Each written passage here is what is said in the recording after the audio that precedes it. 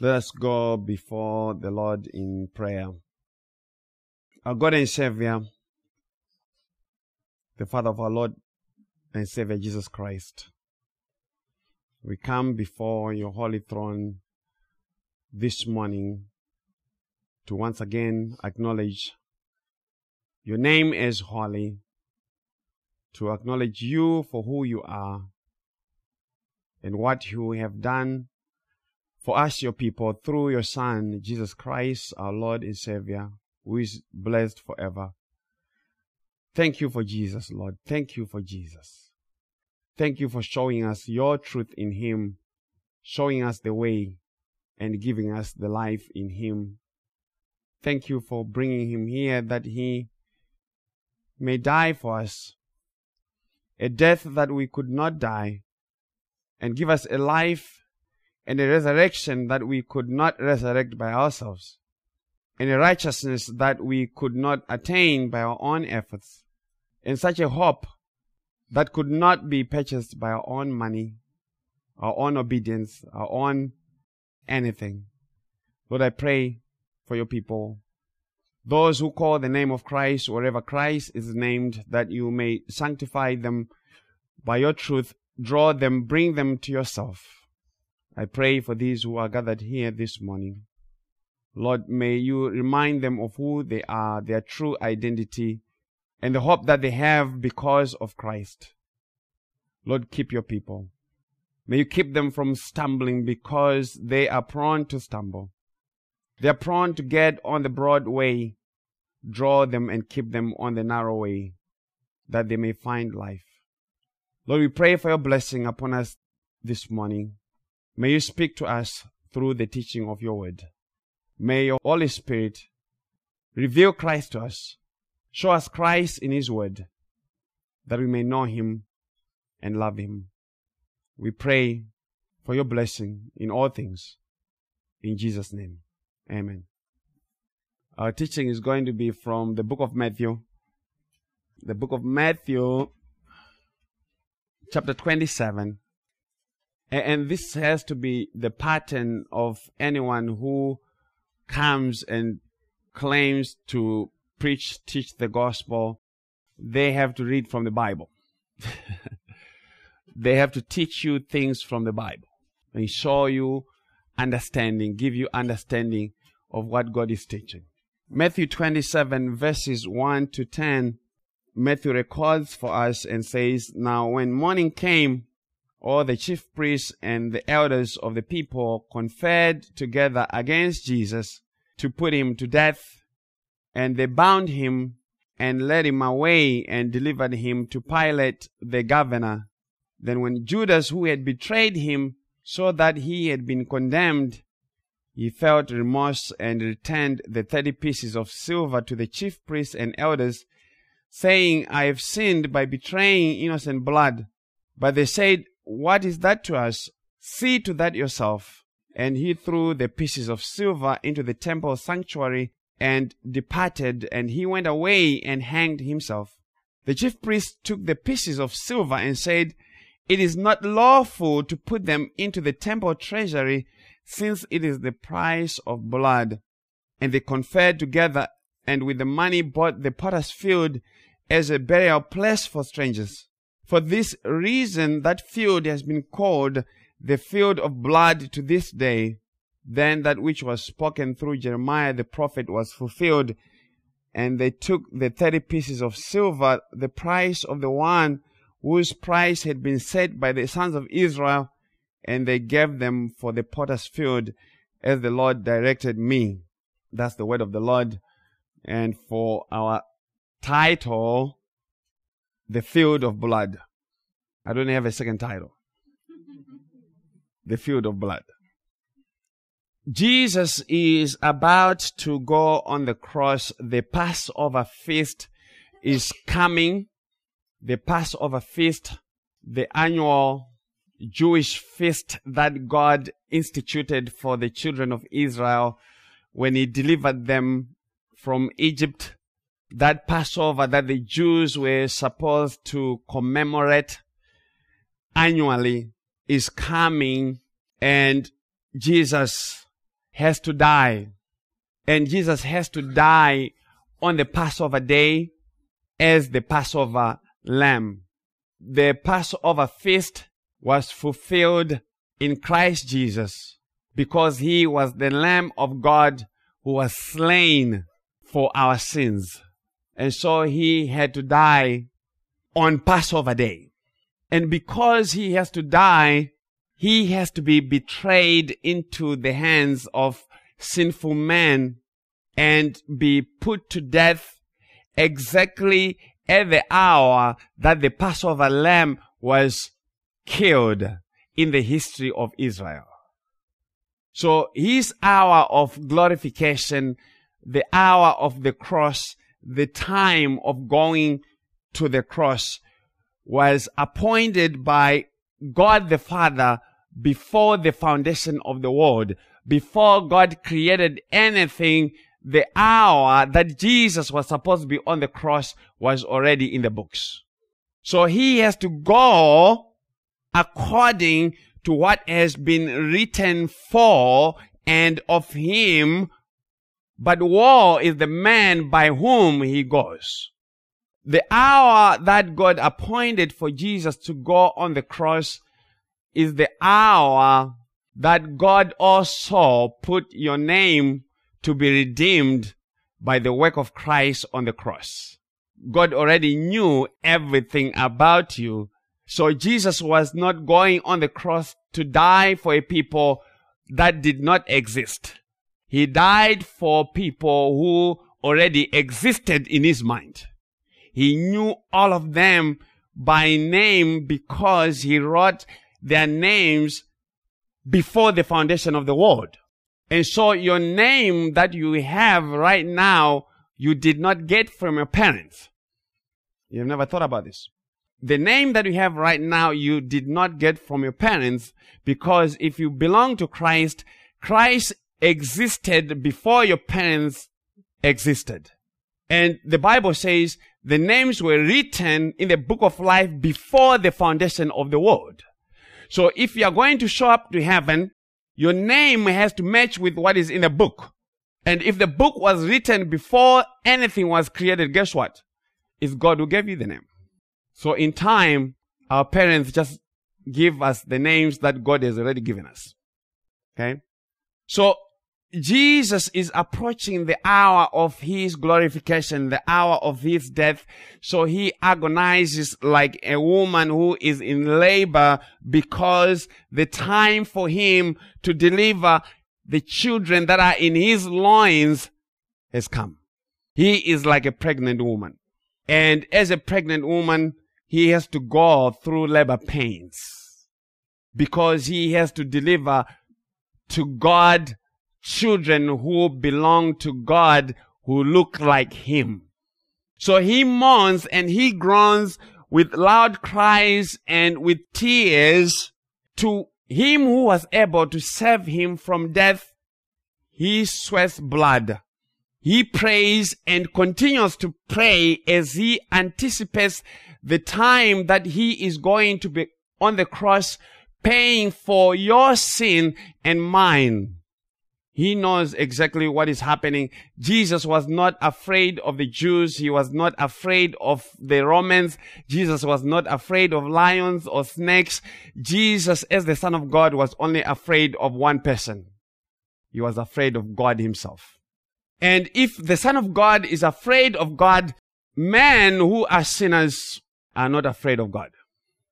They're not afraid of God. Why? Because they don't know who God is. Jesus knows who God is. And so he is in agony because he has to take the punishment on himself of your sins and mine. And in Isaiah says, and his visage, his face was marred more than of any man, which means Jesus, when he received the judgment of our sin on the cross, his face was so deformed beyond recognition. And that is why when he was on the cross, there was darkness on the land for 3 hours, because God would not have people to see his son. It's darkness that came during the day to cover the face of Jesus because of what God had done to him. And Isaiah will say, it pleased God to crush him. And Jesus says in Matthew 26:39, my Father, if it is possible, let this cup pass from me, yet not as I will, but as you will. If it's possible, if it is possible, and if it was possible for the cup to be removed from Christ, then you and I would have no hope of salvation. So praise God that it was impossible for the cup to be removed from Christ. Impossible.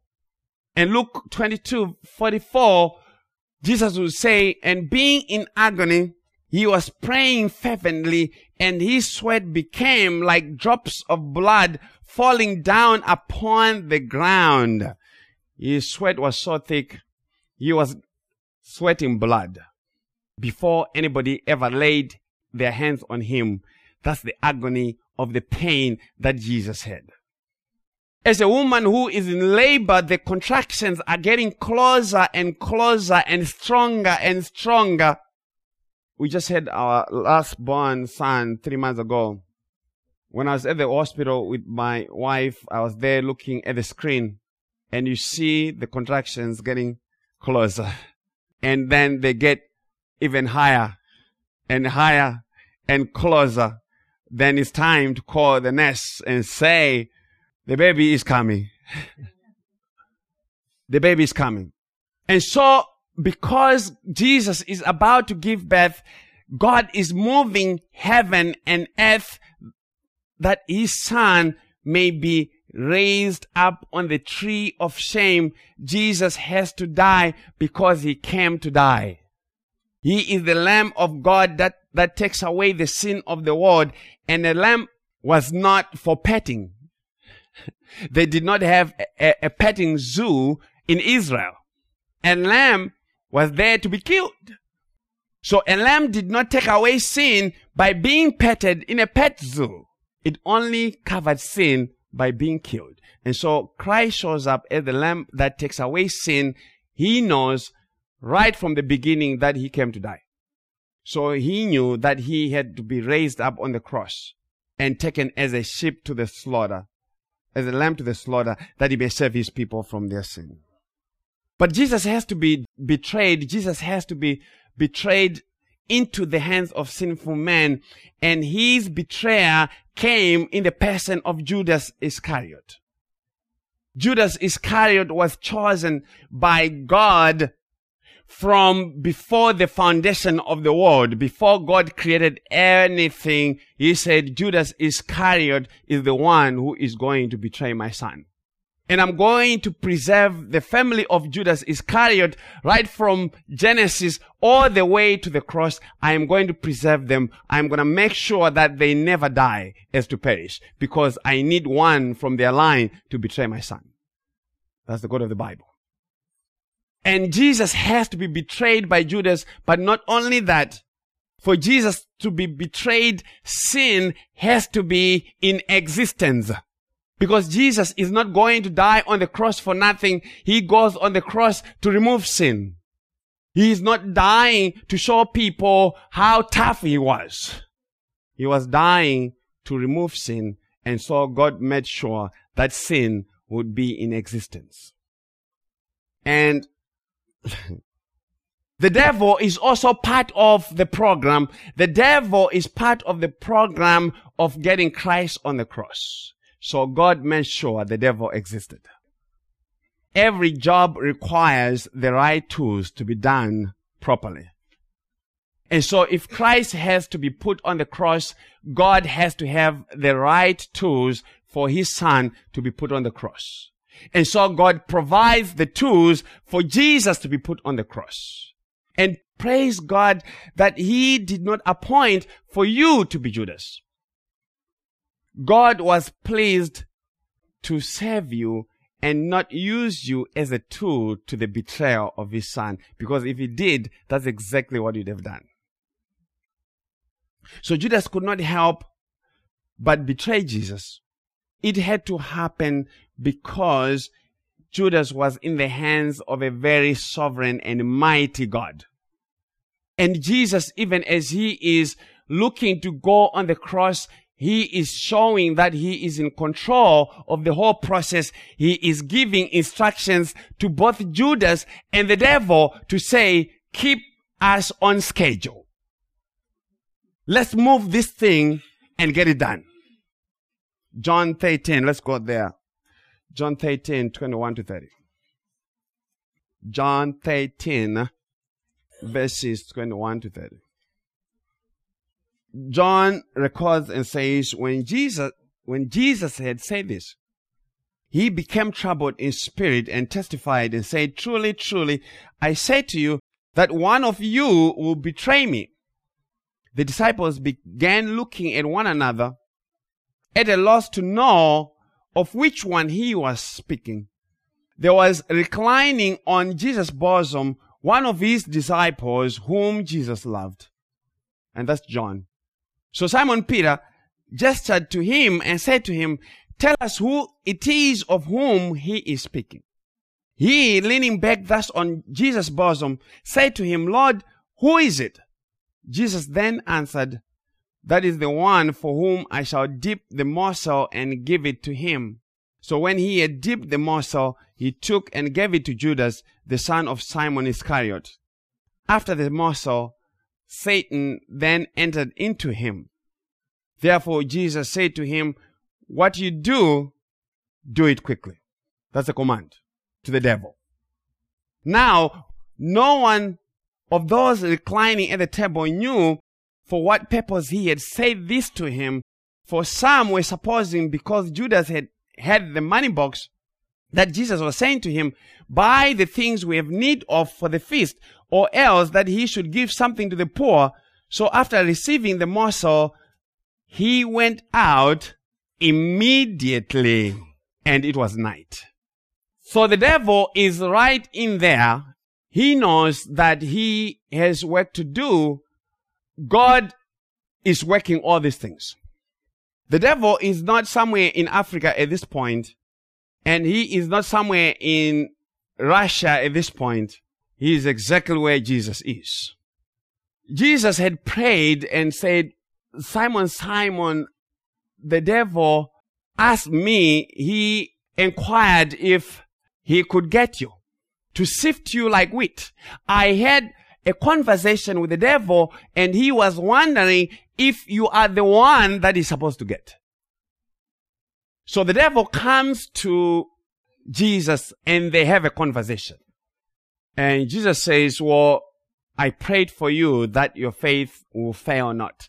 Jesus did not say, I am removing the temptation. Jesus did not say, I am telling the devil not to touch you. Jesus said, no, I'm going to leave the devil to come and sift you, but I've prayed for you. I've prayed for you that your faith will not fail in spite of the temptation. So the difference between Judas and Simon Peter, because you see, Simon Peter also denied Jesus. But Simon Peter was saved. Why? The difference is not in Simon Peter or Judas. The difference is that Simon Peter had been prayed for by Jesus. So the only way that you're going to hold to the end is because Jesus already prayed for you. You have to understand that. That's your only hope.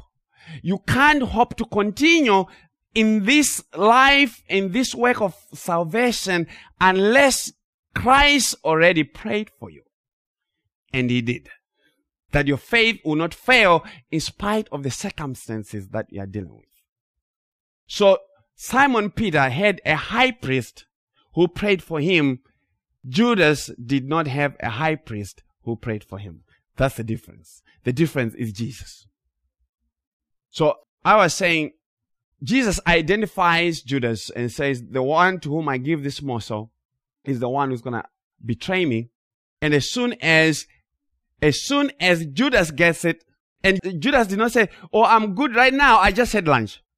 He had to eat it. And immediately the devil entered him. And immediately Judas leaves to go and betray Jesus to the chief priests. This has to go on schedule. Whatever you have to do, you guys, come on. Let's keep the time. That's how much in control Jesus is of his own death.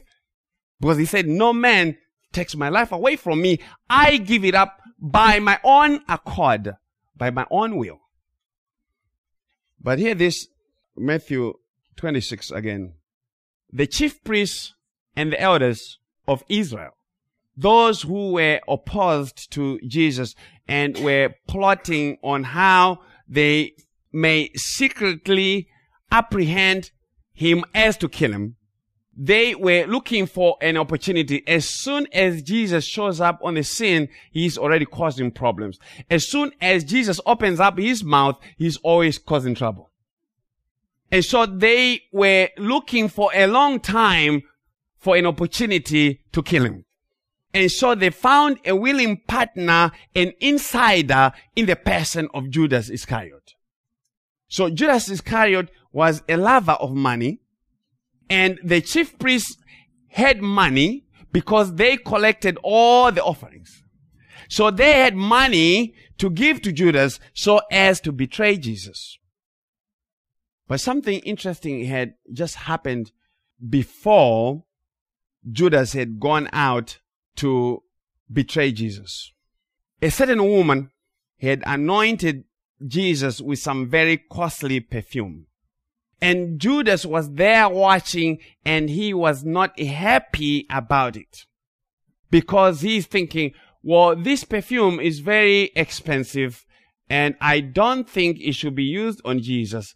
Rather, we should sell it and put the money in the money bag that Judas was over, because he was the treasurer of the group. So Judas is saying, well, we should have sold this, get the money so that I can steal it. Okay? Matthew 26, 6 to 12. Matthew 26, 6 to 12. Now when Jesus was in Bethany at the home of Simon the leper, a woman came to him with an alabaster vial or flask of very costly perfume, and she poured it on his head as he reclined at the table. But the disciples were indignant when they saw this and said, "Why this waste? For this perfume might have been sold for a high price and the money given to the poor." But Jesus, aware of this, said to them, "Why do you bother the woman? For she has done a good deed to me. For you always have the poor with you, but you do not always have me. For when she poured this perfume on my body, she did it to prepare me for burial." So this woman, whom I believe to be Mary, the sister of Lazarus, she had this bottle. Listen to this is crazy. Mary was a worker of the night. Understand that. She was a worker of the night. And from her proceeds, she bought expensive perfume for herself. And God says, "Mary, this is what you don't know. From your tread, all that perfume was for anointing my son." Can you believe God doing that? To use a woman like her and the proceeds from her business of the night to bring that expensive perfume to anoint Jesus. That's sovereignty. That's being in control. That is amazing control. And of course, Judas, one of the Gospels, I don't remember which one, they tell us exactly who it is who was complaining about the oil, the perfume being used on Jesus. And he says it's Judas who was complaining. So the disciple who was indignant was Judas. And he was so unhappy about this waste, as he called it, because he wanted to make his money from that.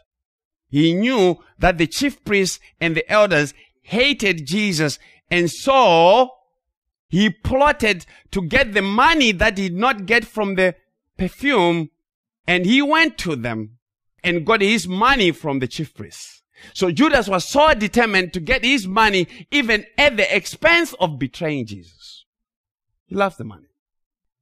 So Judas thinks, I'm going to make a bargain on this thing, and I am going to betray Jesus. A bargain for the blood of Jesus. Matthew 26, 14 to 16.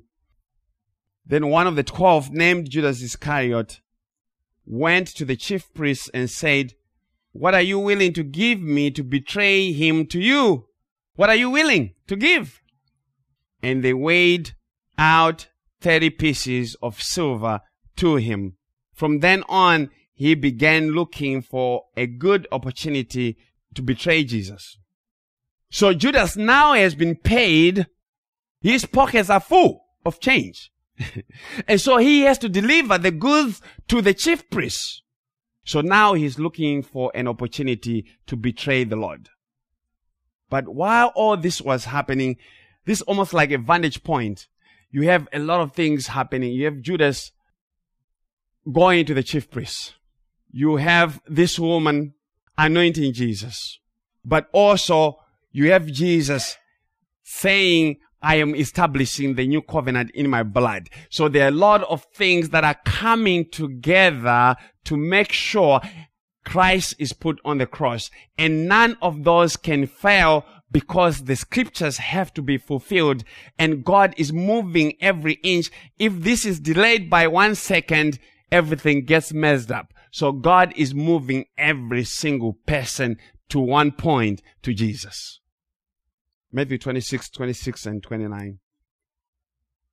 While they were eating, Jesus took some bread and after blessing, he broke it and gave it to the disciples and said, "Take, eat. This is my body." And when he had taken up a cup and given thanks, he gave it to them, saying, "Drink from it, all of you, for this is my blood of the covenant, which is poured out for many for forgiveness of sins. But I say to you, I will not drink of this fruit of the vine from now on until that day when I drink it anew with you in my Father's kingdom." So Jesus establishes the new covenant and he says, this is what is happening, guys. I am about to be put on the cross because I have to establish a new covenant for the salvation of my people, for the forgiveness, for the remission, for the cancellation of the sins of my people. And so immediately after this, Jesus enters into the Garden of Gethsemane. And so he agonizes and he prays there at night and they came to get him. Judas came with the entourage from the chief priests and the rulers to come and get Jesus. Matthew 26:47-50. Matthew 26:47-50. While he was still speaking, behold, Judas, one of the 12, came up accompanied by a large crowd with swords and clubs, who came from the chief priests and elders of the people. Now he who was betraying him gave them a sign, saying, "Whomever I kiss, he is the one, seize him." Immediately Judas went to Jesus and said, "Hail, Rabbi," and kissed him. And Jesus said to him, "Friend, do what you have come for." And that was another command.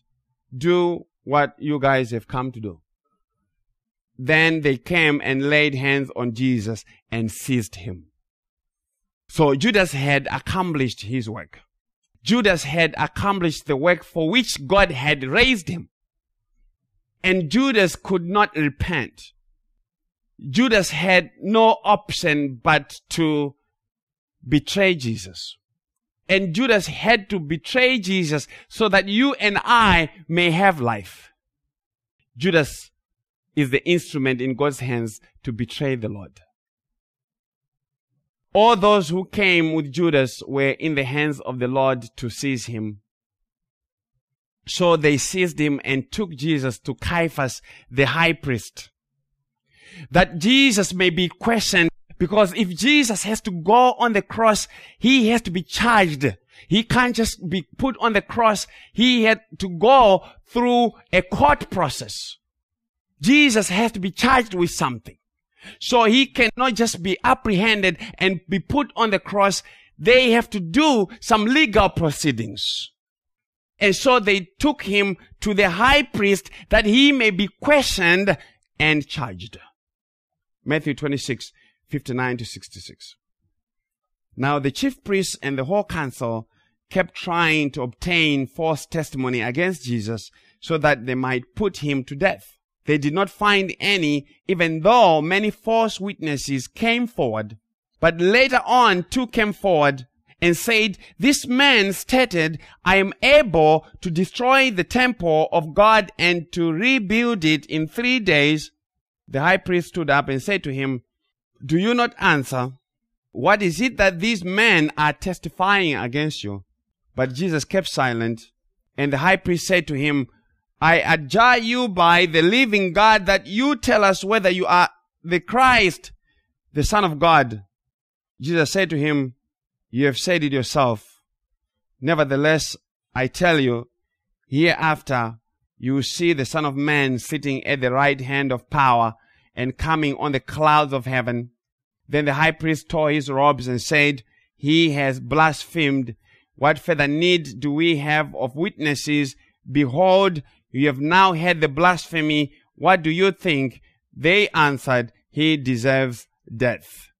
So according to the law, if anyone would come and profess to be God, they were lying and they were supposed to be put to death. That's blasphemy. If you blasphemed, you were supposed to die. Remember what happens to Stephen. They stoned him to death because of blasphemy again. So all that was introduction. We haven't even talked about the field of blood. But it's necessary information to understand why the field of blood is very important. So we go to Matthew 27, verse 1. We are only working with 10 verses, so should be able to get there sometime before my flight leaves.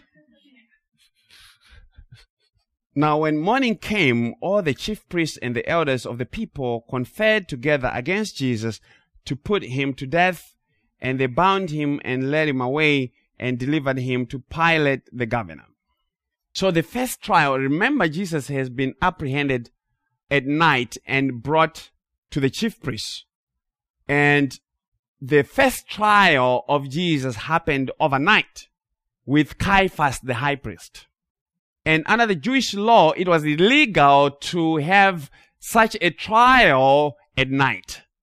They had the trial of Jesus at night. It was an illegal trial, but they already determined that they were going to put Jesus to death. The verdict had already been pronounced because of the charge of blasphemy.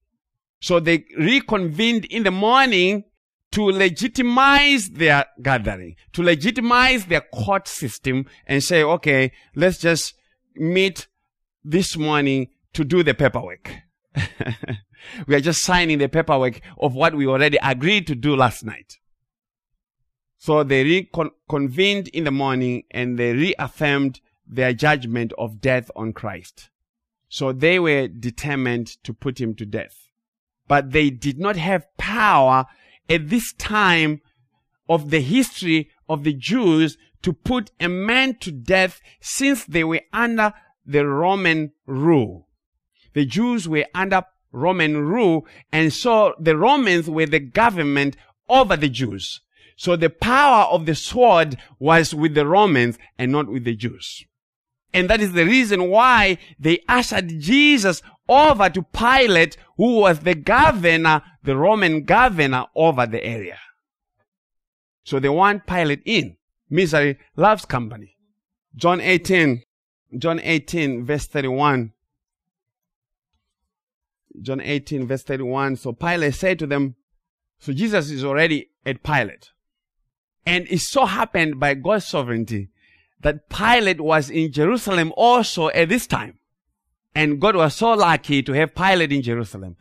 It's God who brought Pilate to Jerusalem, because Pilate is part of the program. He doesn't know it. Okay.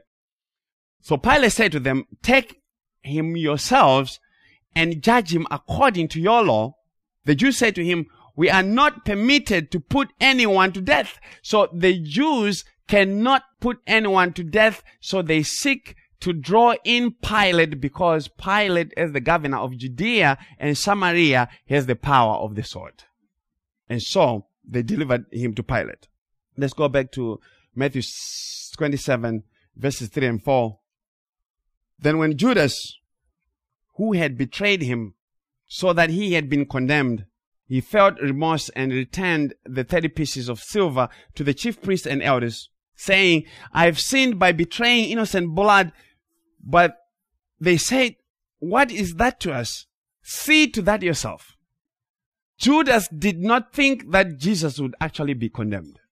Judas has seen Jesus perform miracles. Judas has seen the Jews. Remember one time, the Jews took Jesus to a cliff so as to push him over the cliff. Right on the edge of the cliff. And Jesus turns right around and he walks past them and none lays their hand on him. And he's saying, you have no power over me. You can't push me over. I'm not going to die by being pushed over. You can't stone me even. This is how it's going to go. You're going to raise me up on the cross. I'm going to cause you. I'm going to make sure that you raise me up. And I'm going to make you so mad and angry at me that you have no option but to want to crucify me. That's exactly what is happening. Like in the book of John, I'm teaching the book of John. As you continue to go through the book of John, the anger towards Jesus is just rising exponentially. And it's God who is ramping it up to the cross. Because the Son of Man has to be crucified. So Judas did not think that Jesus was going to actually be killed. He did not think that. He thought Jesus was going to pull some other trick like he has always been doing. That he would get his money and Jesus would be free and everything is good. That's what he was thinking. But then he realized that the Lord has now been condemned and he started to feel remorse. And the money that he had in his hands was causing some serious conviction. The conviction was so bad that because he could not repent, he only had one option for himself. He tried to remove that conviction by death. And so he went and killed himself. But before he went there, he thought maybe, let me go back and return the money. Let me return the money first. That may cleanse my conscience. And that was not enough. He needed more than returning the money bag to get Jesus back. But in this, Judas also made a confession of who Christ is. He made a confession of the sinlessness of Christ. Remember, God is preaching the gospel in this drama. He is presenting the gospel in Romans in a dramatic fashion. So he confesses that Jesus is sinless. I have sinned by betraying innocent blood, he says. So Christ was not worthy of death because of anything that he did himself. He was sinless, he was holy, he was innocent, he was separate from sinners. But he had to go this way, the way appointed for him by the Father. But the religious leaders were unsympathetic to Judas. And that's usually what happens when you get yourself into crime. And then things don't work out very well. The people that you plotted to do crime with, they all start to, no, you see it to yourself. They don't want anything to do with it. So the religious leaders say, okay, Judas, you deal with the money. We have nothing to do with the money. You see to it. We can't take the money back. And so what did Judas do? Verse 5 of Matthew 27. So Judas threw the pieces of silver into the temple sanctuary. So that is the offering place where they came and put their offering. So he goes there into the temple and he puts that money back and departed, and he went away and hanged himself. The text says he hanged himself, but Peter tells us in Acts chapter 1 that what actually happened with Judas. Acts chapter 1 verse 15 to 20. Acts chapter 1 15 to 20, Apostle Peter is preaching and he says, at this time Peter stood up in the midst of the brethren. A gathering of about 120 persons was there together and said, brethren, the scripture had to be fulfilled, which the Holy Spirit foretold by the mouth of David concerning Judas, who became a guide to those who arrested Jesus. For he was counted among us and received his share in this ministry. Now this man acquired a field with the price of his wickedness, and falling headlong, he burst open in the middle, and all his intestines gushed out. And it became known to all who were living in Jerusalem, so that in their own language that field was called Hakeldama, that is, field of blood. For it is written in the book of Psalms, let his homestead be made desolate, and let no one dwell in it, and let another man take his office. So Peter gives us the inside scoop of how actually Judas died. He went on the edge of a cliff of some sort and threw himself over and killed himself because his intestines gushed out. And this was for the fulfillment of Scripture. Wow. But hear this. Verse 6 of 27, Matthew 27. The chief priests took the pieces of silver and said, it is not lawful to put them into the temple's treasury, since it is the price of blood. The chief priests, who were supposed to be the guardians of the law and the temple, realized they had a much more difficult and complicated situation in their own hands. So the money problem did not just affect Judas, it boomeranged back to them. It was easy to give out the money as payment to Judas, but now they have to get rid of it. For it smelled of innocent blood. It can't be put into the temple treasury where gifts to God were put. It could not be put together with the things that were sacred. Okay? And so what are we to do with this money? What do we do with the money? Verse 7 and 8. And they conferred together, and with the money bought the potter's field as a burial place for strangers. For this reason, that field has been called the field of blood to this day. So they confer together, they get together, and they agreed that they should buy not a condo, not a house on the beach, not to start a business, not to go to the shopping mall, not to buy some new clothes, but to buy the potter's field. Now it's starting to get interesting. The field was known and owned by some person, the potter. So everyone in Jerusalem knows the guy. He is known as the potter, and he owns the land. He owns the field. He has rights to it. And in this field, it was a field of clay for making pottery. All kinds of vessels. So the field would have like a kiln for the pottery. And also it would have a lot of broken pots. The field would have a lot of broken pots. You might remember that. It was a field used to make fragile earthen vessels. And so the religious authorities approached the potter who owned this piece of land and said, here is 30 pieces of silver. We want this land. By the way, we are not going to tell you the whole story. We are trying to cover up something. But you take the money. You take the money. And surprisingly, the potter did not make an objection to selling the land. Why? Because God is sovereign over it. He did not object to selling the land, and he did not object to the price. He did not say, oh, by the way, no, this is a family plot. This has been handed to us from generation to generation. We can't sell it. He did not say, right now, business is so good, it's booming. There's no way. My business is so good.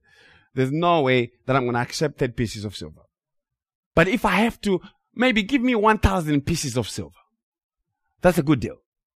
The 30 pieces of silver that were offered by the religious authorities were just enough to buy the piece. And it was agreeable to the potter. So the religious authorities are like the equivalent of the city authorities. because it is the city that deals with the allocation of land and how the land is going to be used. So if the city says, okay, we have allocated this side for only agriculture purposes, you can't go and buy the land and build a house unless the city changes the ordinance and says, now you can buy land and begin to build houses. And so the religious authorities have to change the city ordinance to say this land is no more for making pottery. It is no more for making broken vessels. But now it was a place for burying strangers. It becomes a graveyard, a cemetery.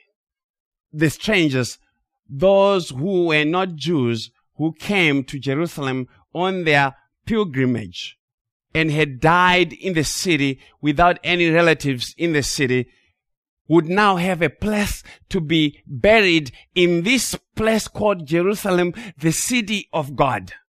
Jerusalem was the city of David. It was the city of God. It's the city of Christ. Oh, it's going to come out. It's going to come out. Keep listening.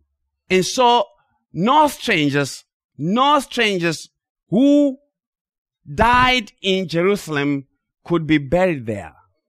They could not be buried there. And so if they died without burial, guess what? They were eaten by wild animals. They were eaten by birds of the air. So these strangers who came to Jerusalem and died in Jerusalem did not have a place to be buried until Christ purchased for them a burial place at the cost of his own blood. In this culture, and I'm sure even here you would appreciate that to be buried properly is a big thing. Even more in this culture. Having a decent burial is a good thing. And not to have a decent burial is such a shame. A huge shame. Because if you don't have a decent burial, especially when you don't have any relatives, even now, if a stranger dies here and the government cannot identify the relatives, that person is not going to get the best burial. So this is already happening also in this time of Jesus.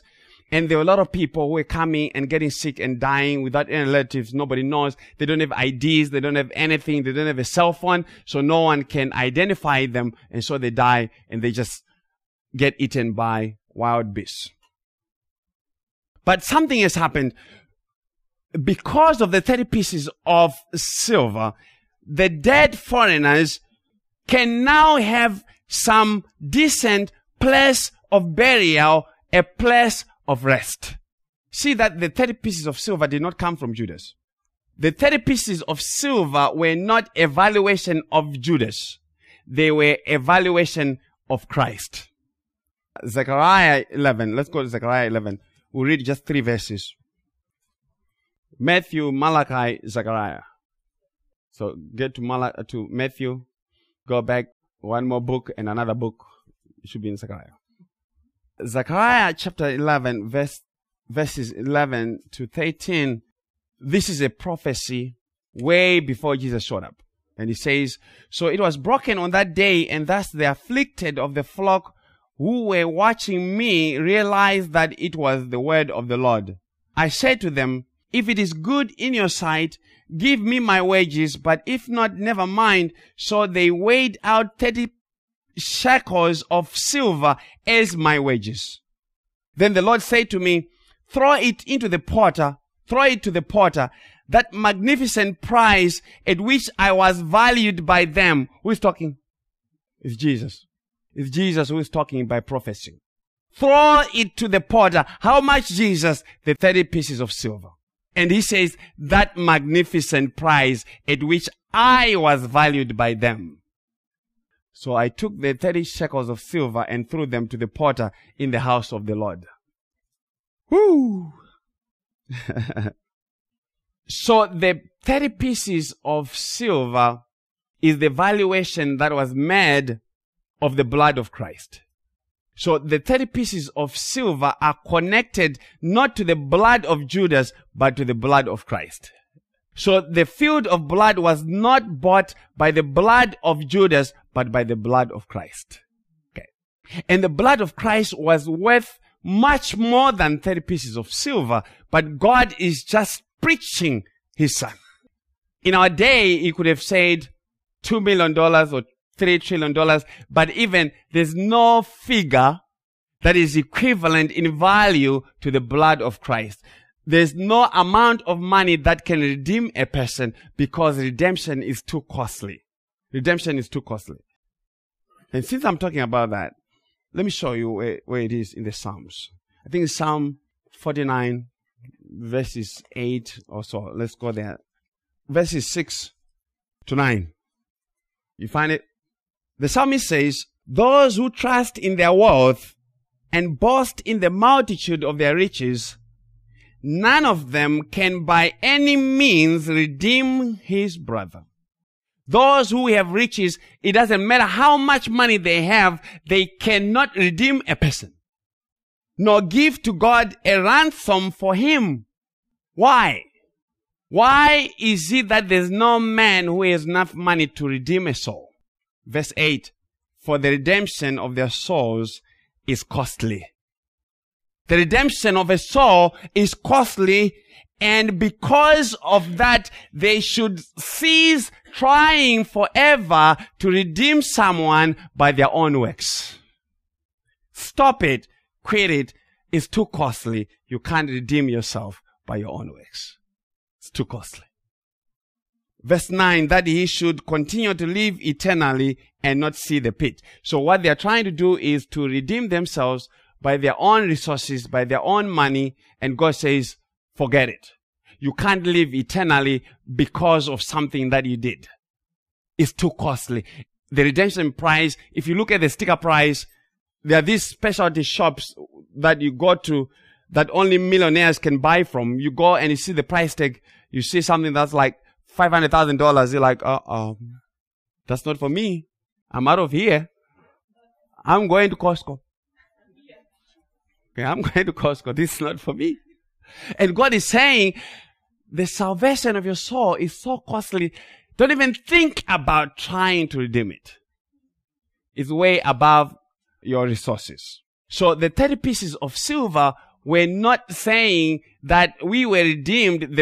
The blood of Christ was worthy 30 pieces of silver. No, that is just a picture of what God is doing. Because in the New Testament, let's go to 1 Peter 1, 17 to 19.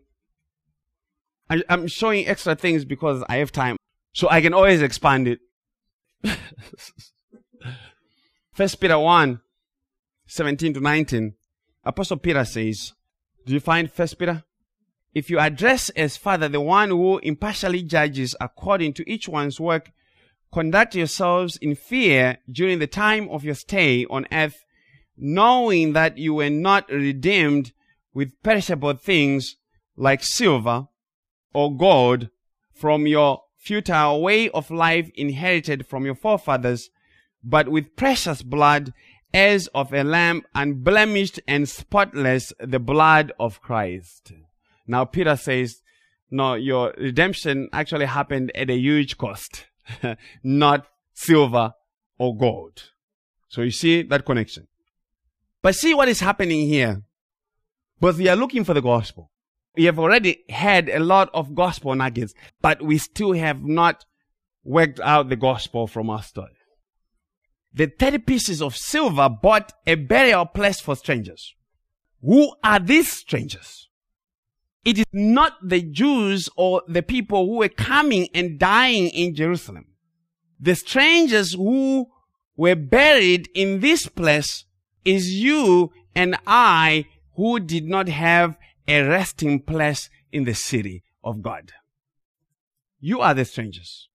This place that was for making fragile earthen vessels became the place of burying other fragile earthen vessels. And this place was purchased by the blood of Christ for burying fragile earthen vessels. You. Those who were broken because of sin and condemnation. But we found a burial place in the place that was purchased by the blood of Christ, valued at the price of the blood of Christ. So, not the blood of Judas, but the blood of Christ. That we may be buried with dignity and not be left to be devoured by the birds of the air. We were the strangers. We were the strangers, without God or hope. We are the ones who did not know who God is. We did not have any covenants with God. We were just Gentiles overtaken by paganism and did not know the way of life and salvation. Until Christ came. And by his blood, he said, I am going to allocate by a place for my people who are called by my name, that they also may find a resting place. And that is why in Hebrews, when you talk about salvation, it talks about entering into God's rest.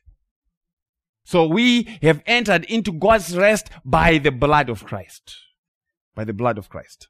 Ephesians 2, verses 11 to 22.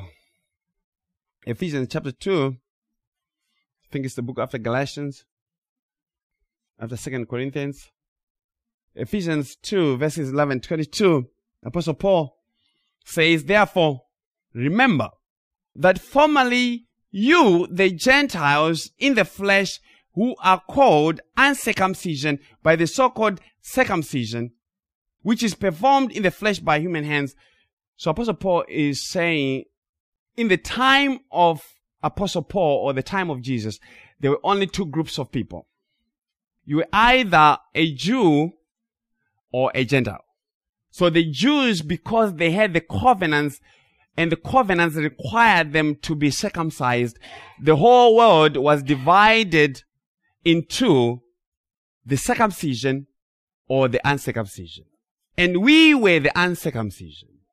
We did not have God. Remember, Apostle Paul says, remember, verse 12, remember that you were at that time separate from Christ, excluded from the commonwealth of Israel and strangers to the covenants of promise, the covenants of salvation. Having no hope, you had no hope. And without God in the world, you were just like a chicken without a head. And we were the strangers. But listen to verse 13. But now, in Christ Jesus, you who formerly were far off, we were far off as strangers. We were far removed as strangers. And even in the teaching of the tabernacle, I showed you the tabernacle. The Gentiles who were among the Jews had their own court. The Gentiles were not allowed in. The Gentiles, you and I, if we had been alive during this time, we were not allowed. It's only Israel that could go in to meet with God. We could not. And this is what Apostle Paul is saying, that we were strangers. We could not approach God.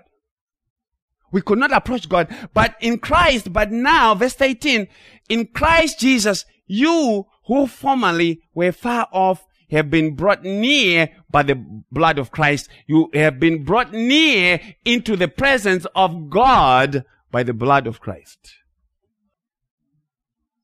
So we were brought near to God, brought near by the blood of Christ that purchased a resting place for us. Verse 14, for he himself is our peace, who made both groups into one and broke down the barrier of the dividing wall, because the Jews and the Gentiles, they did not mix. There was a wall between them, and the wall was to keep the Gentiles, you and I, out. But by the blood of Christ, that wall has been destroyed, removed. Who made both groups into one and broke down the barrier of the dividing wall by abolishing in his flesh the enmity, which is the law of commandments contained in ordinances, so that in himself he might make the two into one new man, thus establishing peace, and might reconcile them both in one body to God through the cross, by it having put to death the enmity. So the separation that we had with the Jews, because the Jews were the people of God. The Jews are they who had all the covenants of salvation. We had nothing. I mean, this serious business. We had nothing. We were just strangers without God and without hope. But praise be to God for Jesus Christ. He came by His blood. He removed that wall of separation and He grafted us in to the promises of God. And now we also have the same hope as those who believed in Christ. We have the hope of salvation. Verse 17, 18, we're still in Ephesians. And He came and preached peace to you who were far away, and peace to those who were near. So you and I are the ones who were far away. We were the strangers. And to the Jews who were near, because they had the fathers, they had the covenants. For through Him we both have access in one Spirit to the Father. Now, because of the blood of Christ, we have access to God. We have access to the Father by the same Spirit. Verse 19 to 21. So then you are no longer strangers. You are no longer strangers and aliens. You are no more illegal residents. You have your papers. You now have your citizen papers to go to heaven on account of Christ. The blood of Christ is what gave you the right to go to heaven. The blood of Christ is what signed your new birth certificate that says you are now the child of God. So then you are no longer strangers and aliens, but you are fellow citizens with the saints and are of God's household, having been built on the foundation of the apostles and prophets, Christ Jesus Himself being the cornerstone, in whom the whole building being fitted together is growing into a holy temple in the Lord, in whom you also are being built together into a dwelling of God in the Spirit.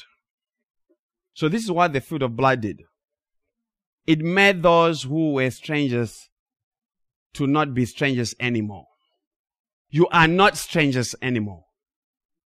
You now have a burial place as citizens of heaven, as citizens of the heavenly Jerusalem. You now are rested in Christ. You are now rested in Christ. You now have the proper documentation. Because you see, when you come to God, God is only looking for your visa. When you go to another nation, when you are visiting outside the country, you go, the only document that matters is your passport and the visa. They don't care what else they have.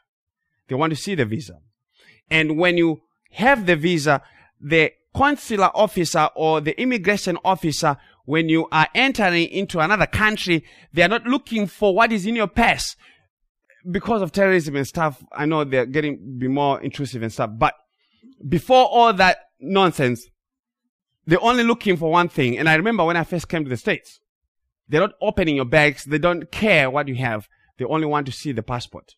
And if the passport is already been stamped, they say, in less than 15 seconds, I'm already through. Welcome to the States and enjoy your stay. You don't have to be explaining a whole lot of things. And so, this is what Jesus has done. He has given us the legal papers. He has stamped the visa. It's a diplomatic visa. Red passport. With the blood of Christ on it. And you come before God and God recognizes the visa as legitimate. And you are granted entrance. Based on the visa. So this is what Christ has done. This is what the fruit of blood is doing for us. Christ is the one, by His own death and burial and resurrection, He accomplished our salvation. He accomplished our salvation. By His death, He established the new covenant in His blood. So it is the new covenant that gives a resting place. The old covenant does not give you a resting place. So don't go back to the law, because the law is nothing for you who is a broken vessel. So when we commemorate the death of Christ, we commemorate His work in creating the legal framework that we may be accepted by God. Because salvation is a court issue. This is what a lot of people don't understand. Salvation is a court issue. This is a proceeding that only a judge deals with, because you and I are already guilty. So we are guilty because we broke God's law, and so if you have to have life, the judge has to come and look at the case and decide the case. And when the judge looks, he looks at what Christ accomplished, and Christ goes as your representative. And if the judge is happy with what Christ did on your behalf, the judge can only declare you to be justified. And justification does not mean that you are good. It just means that the law has no more claim on you. The law is satisfied completely and perfectly, and the only person who is not satisfied is you. So when God looks at you, He looks at you through what Christ accomplished, and God is happy. He is satisfied. The law of God can't condemn you because it was given everything that it required by Jesus Christ. So I'll share some song here as I finish this by Keith Getty. Sister Carol and I were playing these wonderful hymns yesterday when you guys were all taking a nap. It's called Fragile Vessel. It says, this fragile vessel you have made, no hand on earth can fill, for the waters of this world have failed, and I am thirsty still. We can be worthy of His love, wisdom, and mercy. Take this bread and wine as we share His cross and crown. Receive the grace sent down. I seek the treasures of your love. It's not that far to see. I had a melody above, a gift from you to me. To serve what's lost from heaven, He came. His presence still remain.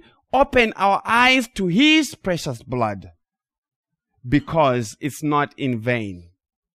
Jesus' work of salvation was not in vain. He will bring all those that the Father gave to Him. And that is the hope of our gospel, and that is free grace. Free salvation on account of Jesus Christ. I forgot to say something that is very important from our teaching. It's about the sufficiency of Christ in salvation. See that when the chief priests came to buy the land, the potter did not negotiate the price. He did not negotiate for a higher price. The payment of 30 pieces of silver that was offered was enough for the exchange, and the exchange happened, and the transfer of ownership happened. What is that saying? It's very important. It is saying the blood of Christ that was given, that was shed, was sufficient for our salvation. There could not be any higher price or a lower price that could be given for the exchange of your salvation. His death made complete payment for our sins. Jesus paid it all, and you and I have nothing to add, as the religious leaders did not have any more money beyond the 30 pieces of silver to add. The blood of Christ was enough. There's no more negotiation that we have to make with God, because the blood of Christ was enough. That was some extra. That's for free too. Okay. Praise the Lord. Amen. Done.